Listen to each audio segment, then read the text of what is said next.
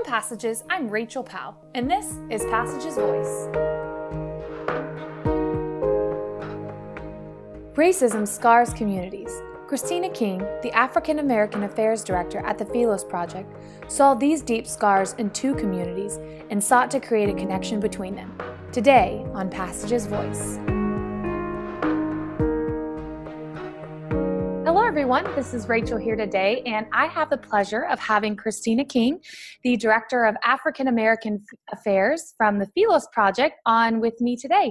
Thanks for joining me, Christina. Thank you so much for having me, Rachel. We feel like it's such a privilege to be able to have such great guests and to be able to chat with you today. But Christina, you are a part of the African Affairs Initiative at the Philos Project. But you did a lot of things before coming to the Philos Project. So can you tell us a little bit about your story and how you ended up where you are today?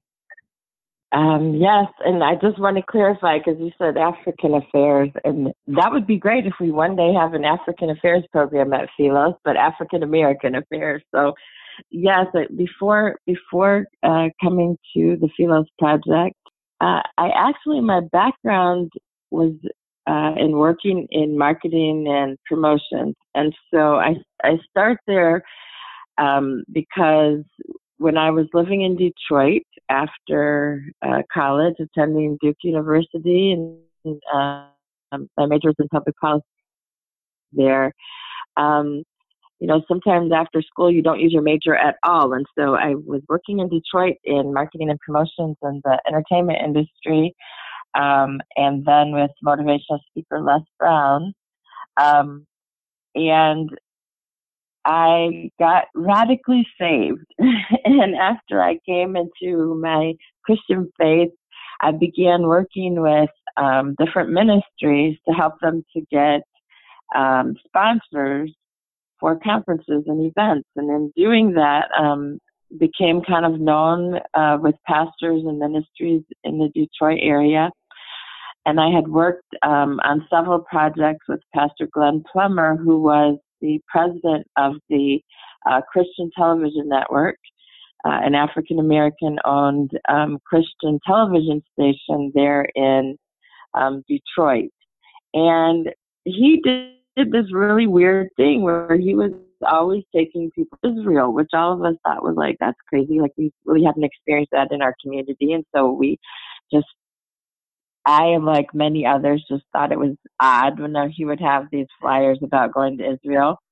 But Pastor Plummer ended up holding a incredible position. He's the only African American who's ever been the chairman of the National Religious Broadcasters, the NRB, a very powerful kind of overseeing organization of all Christian broadcasters in the United States. So whether people like Billy Graham's programs, any of these programs that are like the Christian evangelical programs on radio and television, and he was the chairman. The chairman, during their outgoing reception, when they were leaving office, would be asked to give a message. And this reception was in part sponsored by the Israeli Knesset because of all of the travel that evangelical Christians do to Israel. And so Pastor Plummer did a message that was talking about why Israel should engage the African American community. And in that message, he talked about the historical relationship between the Black and Jewish community, particularly regarding the Civil Rights Movement and Martin Luther King, and the special relationship between Martin Luther King and the Jewish community. We all know that iconic photograph of Dr. King with Rabbi Abraham Joshua Heschel walking across the William Pettis Bridge in Selma. Sometimes we don't know that gentleman in the photograph was the Jewish rabbi.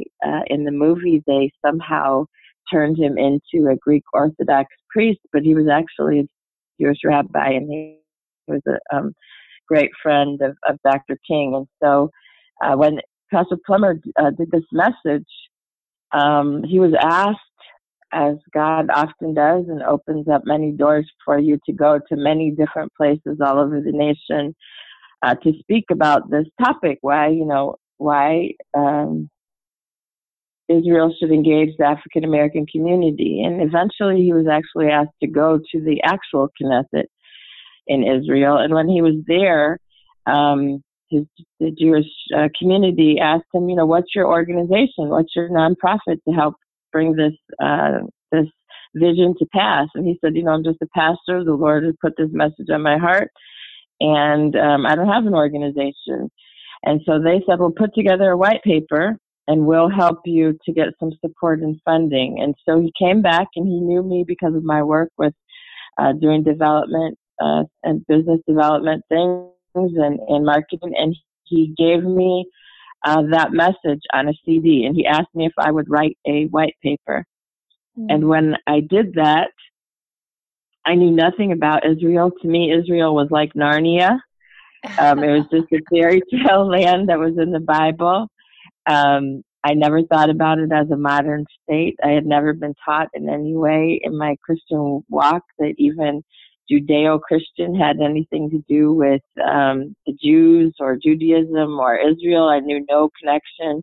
I had no real concept of any connection between Judaism and Christianity, or that Christianity had come out of Judaism.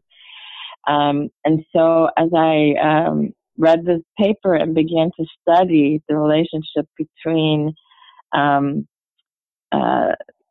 Judaism and Christianity, as well as the relationship between the Black and Jewish community, the Lord just birthed an incredible gratitude towards the Jewish community and the Jewish people in my heart. And as I began particularly to study about the civil rights movement, and I saw that what a friend the Jewish community had been to the African American community, that they had 50% of the attorneys had been were Jewish, that 70% of the funding came from the Jewish community, that the young people who had died, like in the Mississippi, we know the Mississippi Burning movie, and two of those young people, that Goodman, Cheney, Schwerner, were Jewish students, college students who had come to help register Black voters down south. And so as I began to learn of this unique history, it literally, the Lord just used it to birth an incredible gratitude towards the Jewish community in my heart. I then, as I continued to study and to try to write this paper, I saw, and I didn't know, that the relationship between Judaism and Christianity, and realized that, that the words, our scriptures, were given to us by Jewish writers and prophets, that the apostles and disciples had been Jewish, that that the Bible was really the story of the Jewish people, and that our Messiah was a Jew. And so I, again, had a deep gratitude for what the Jewish community has contributed to my own life as a Christian and to my own life as an African American, because before the Civil Rights Movement, there were so many things that I personally could not have done, so many things that my father or grandparents had been kept from doing in America. The school I went to, I wouldn't have been able to go to, different jobs and many other opportunities. And after the Civil Rights Movement, the impact that had on my own personal life, and what the kind of things that I'm able to do in my own life, and how it impacted the African American community particularly, but our whole nation. And it just birthed an incredible gratitude in me. And so I wrote that paper. When I look back on it, it was like Hebrew when I look at it, because I knew nothing about it. So what I often tell people is, like, if you'll give the Lord your skills and your background and your focus, that He can do whatever He wants with you. And I think that part of the reason I was able to do and I've been able to do the work that I've done is because I really came with a completely blank slate. I had no opinion whatsoever about any kind of policy, about what Israel was doing or not doing. And I just studied, and I just came open-minded to learn from the people who had been doing the work for a long time. And so from that white paper, which went into the hands of many, many different people, Pastor Plummer and Rabbi Yechiel Eckstein of the International Fellowship of Christians and Jews started a partnership called the Fellowship of Israel and Black America. And when they did that, they asked me to be the executive director, which I did for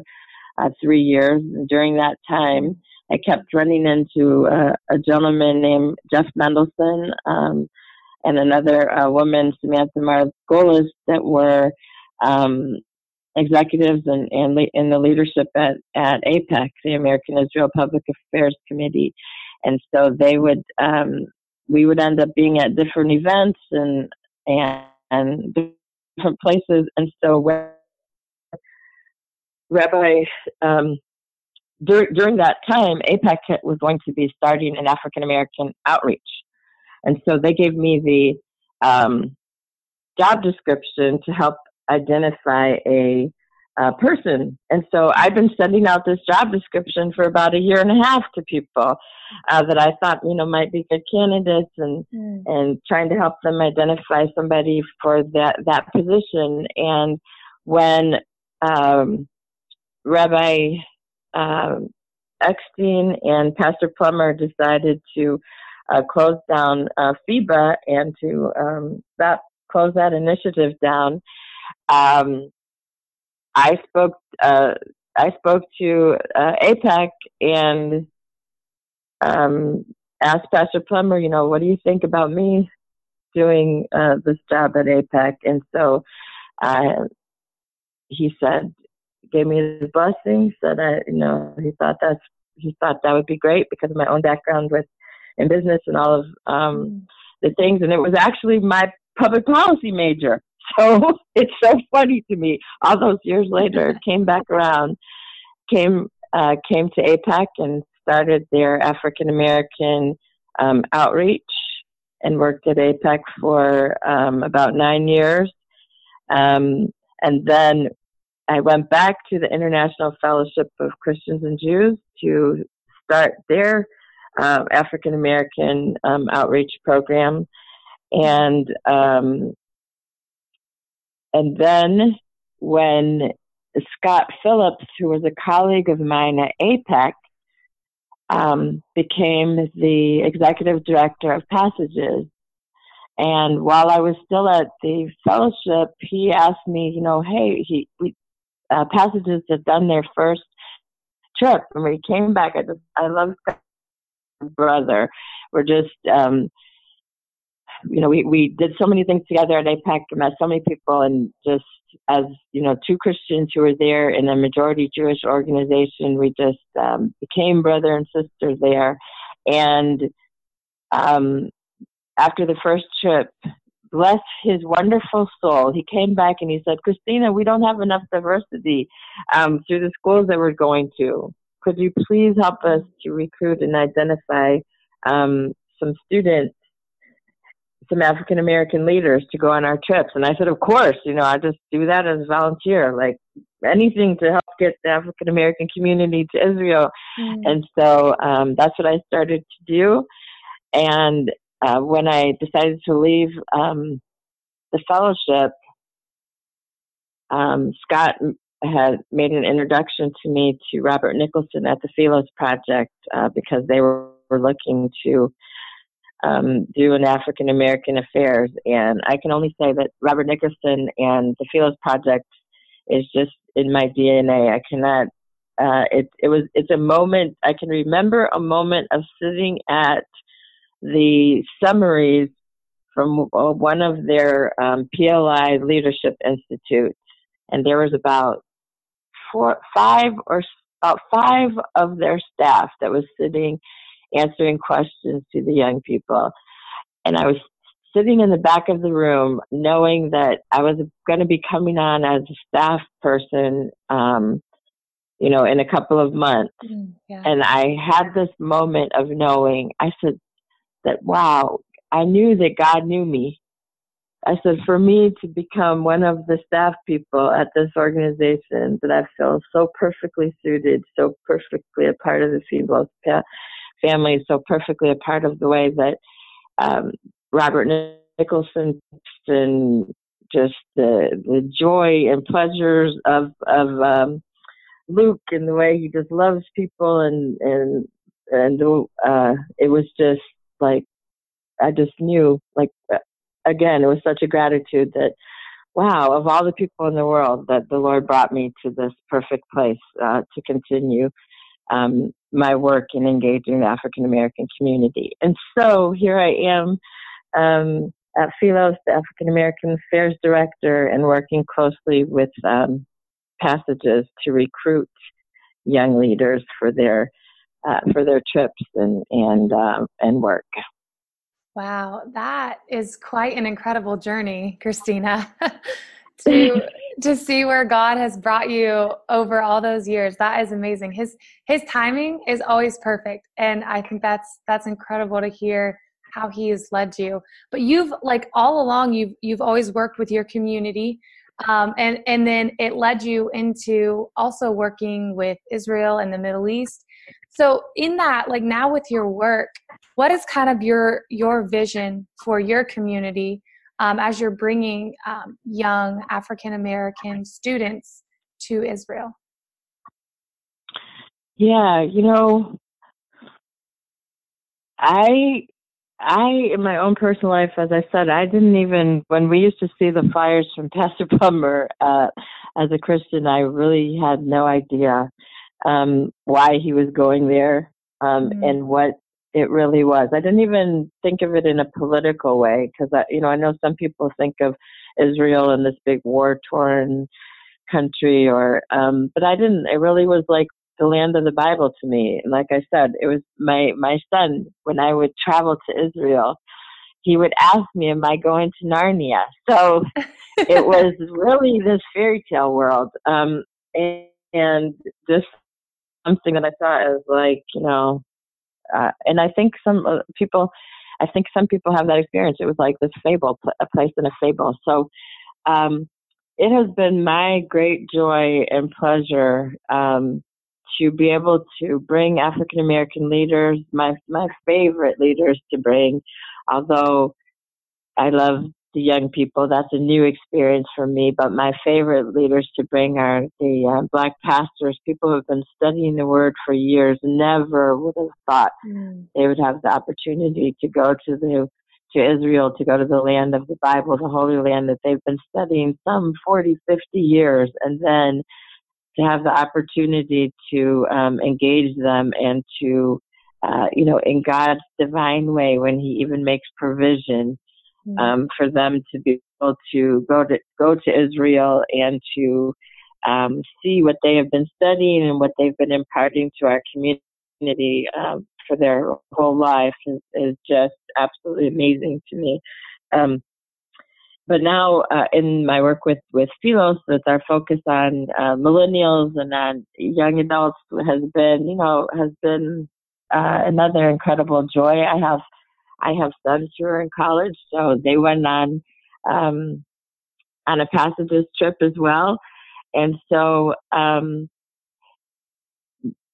as Christian leaders, I just believe that every Christian should go to Israel. It makes everything come alive. It's kind of like when your dad takes you to where he grew up, and he's like, "Hey, this is where I play basketball, and this is where we used to go get Coca-Cola, and this is where I met your mom," or whatever. That's what I always feel like when I'm in Israel. It's like, this is where Jesus played basketball. This is where. So and then to have the very cities that are in the Bible, that like Capernaum and all that, and Nazareth, and they're still there. It's like, oh my gosh, this is unbelievable. So I just think it's such an amazing experience like your faith just soars to the next level of as a Christian that like this is real. These cities are still here. All of this. I can see how this happened, and your perspective on the stories in the Bible just comes alive. And to be able to be a part of sharing that with young African American Christians as they, try to make their way in this difficult world, and to be able to impact their faith like that is amazing. But equally amazing because we do live in this world, and I'm not like this, like where you're so heavenly minded that you don't do earthly good. We live in this world, and so to also understand Israel and the Middle East as a part of our world's narrative is, to me, equally fascinating. It's equally a privilege because it's a whole other world when you go to the Middle East, when you learn from foreign policy perspective and politics, and from war, from religion, from history, from race relations, from education, words, people groups working together, from the major religions of the world. All of those things are so amplified when you're in Israel, when you're in this tiny country, this is the size of New Jersey, surrounded. We often talk about Israel, the Israeli-Palestinian conflict, and Israel looks like the strong one in that. But if you just, broaden your perspective and you look at the Middle East, Israel is surrounded by enemies, and that whole perspective, and then the role that the United States plays is equally important, and it's equally important for my community to not just be leaders in our community, and oftentimes our focus, because we feel like that there are so many problems in the African American community and that we have so little help from our fellow Americans, that we stay so focused. But to be able to lift up our head and to be world citizens. When I worked at AIPAC, and I didn't always agree with AIPAC, but I learned tremendously, and I thought it was a tremendous privilege to be able to engage African American leaders in that level of policy and that level of politics, and to be able to work with members of Congress. It was fascinating. It was a privilege. But one of the things that was frustrating to me was that oftentimes our African American members of Congress were so focused on domestic issues, as many of our members of Congress are. They came there to deal with, health care, or to deal with student debt, or whatever their domestic issue is, and they weren't about foreign policy and policy issues. And you'll find in the African American community that there's very few even people who are getting their degrees and stuff in those areas. And so, but they're still the people who are voting on those issues. And so to lift their heads and to engage in those issues also became something that was very important to me. And so with the work of Philos and Passages, to be able to engage bright, young, Christian, amazing African American leaders to engage with this world as we become a global world, and to be able to lift their head to see what the world is doing and to become knowledgeable about world issues is just such a privilege, something that we need. And I always talk about with the African American Leadership Program that our end goal is to help to be a part of developing ethical world leaders, which we all need so desperately in our nation, in our community, and in this world. And so we're doing that by the wonderful opportunity of young people being able to travel to Israel, so to travel internationally, and then secondly, with the pre and post programming, recently we started doing African American leadership weekends. We did our first one at Hebrew Union College in Cincinnati. It's actually a Jewish um, learning institute, and it was amazing. And we dealt with the historical relationship between the Black and Jewish community, and then and dealt with some of the things about Israel. And then we really dealt with ethics and about and integrity and ethical issues about leadership. And so that's what we plan to continue to do. We do engage with, professional African American leaders, particularly those that might that can help to guide us in this work, or that can that we will be utilizing as writers and as some of the teachers and leadership.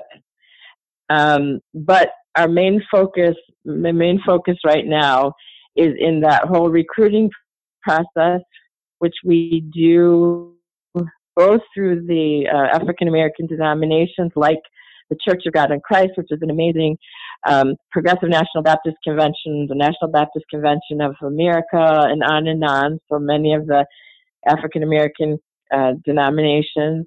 And then also at the historically Black colleges and universities, the HBCUs. And so like the regular Passages paradigm, we are working with the HBCUs, developing relationships with those colleges and universities, and bringing, cadres of students and buses of students like the other schools, and then having a cadre of students to be able to come back on campus. But we just have one little extra step, because we really, in the African American community, haven't learned about Israel, neither as Christians or, from a kind of a public policy kind of standpoint. We get a lot of messaging, and we get a lot of being targeted with messaging. But one of the things that I see that's very lost is reminding our young millennials of that relationship between the Black and Jewish community. As Americans, that history that has been so rich, the Jewish community has been an incredible ally to the Black community in spite of rifts here and there. And as Christians, the word says that I will bless those who bless thee. And so that is a promise that I hope to help to expose even greater to our African American brothers and sisters. That is so amazing. It's awesome to hear your heart for your community. But do you have, just to kind of wrap up our time together, do you have, from your time in Israel, leading different people through the land, do you have a favorite story of a moment that really stood out to you? Wow, there's so many, and there's so many different kind of people that I have been privileged to take, pastors and members of Congress and young millennials. But I'm the mother of 3 African American young men, and so I certainly have a heart for that